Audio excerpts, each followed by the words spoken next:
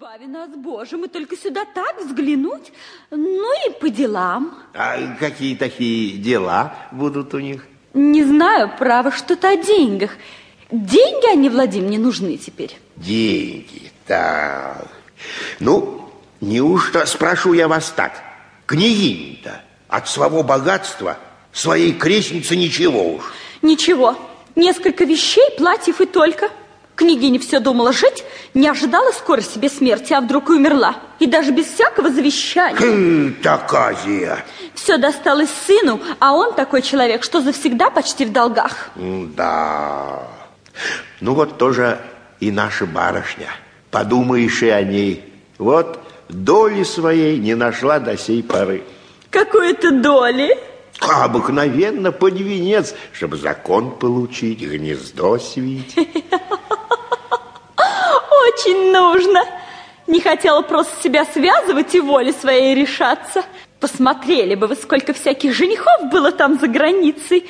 Один даже из иностранных графов. Уж это, видимо, и дело, что не хотела. А то, кажется, как бы не найти жениху такой барышни. Нынче даже и наша сестра не очень-то кидается, чтобы непременно замуж. Можно и без этого. И очень свободно прожить. А то еще навяжется на шею, какой жизнь свою проклянет. Что и говори. А ведь бывает тоже копоть и в женском сословии. Ну, а и наш брат, коли угарный попадется, так не накажи, Господи. Денис Иванович, кажется. Барышня, матушка, узнали. Дозвольте ручку-с. Здравствуйте, здравствуйте. Даша, открыть все окна в доме. Воздуха больше, света.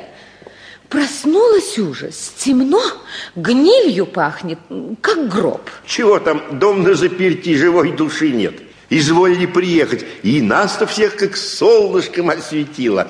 Бог привел увидеть, пожаловали в родное гнездышко. Да, опять на родине. Ну, как здесь все печально. Как печально. Садитесь, Денис Иванович. Да надевайте шапку. Это как можно-с? А я вам приказываю, без церемоний. Слушаюсь. Давайте чай пить. И расскажите мне про свое житье-бытье. Да, что наше житье, барышня? Света не видим, так копошимся, как червь в земле. Не стоит разговора наше житье. А я повидала свет. Постранствовал, Денис Иванович. Пейте же чай, пожалуйста. С вашего позволения, коли. И честь имеем проздравить с приездом. Благодарю. А вот что, Денис Иванович, деньги мне очень нужны. Кому они не нужны, матушка-барышня? А мне особенно.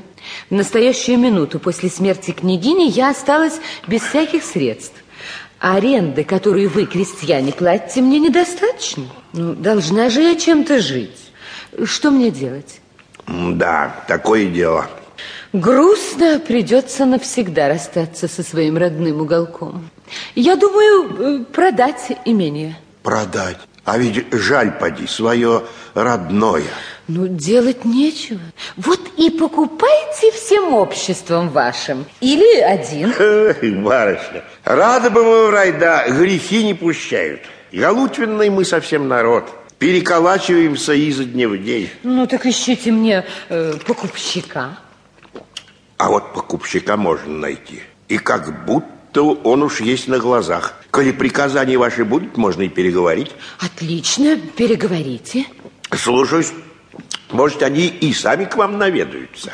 Очень буду рада, и скорее бы все это устроить. Благодарим покорно, барышня, за чай, за сахар, за милость вашу. Не хотите ли еще? Нет, уж достаточно с нас. Ну, а что наши соседи? Жив ли старик Васильков, наш бывший управляющий? Жив. Трофим Федорович жив. Да все что-то прихварывает.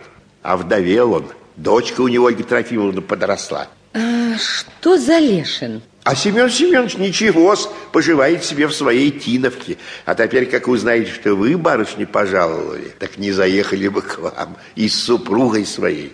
Как, разве он женат? Как же, года уж 3, и детки есть. Вот как? А на ком же?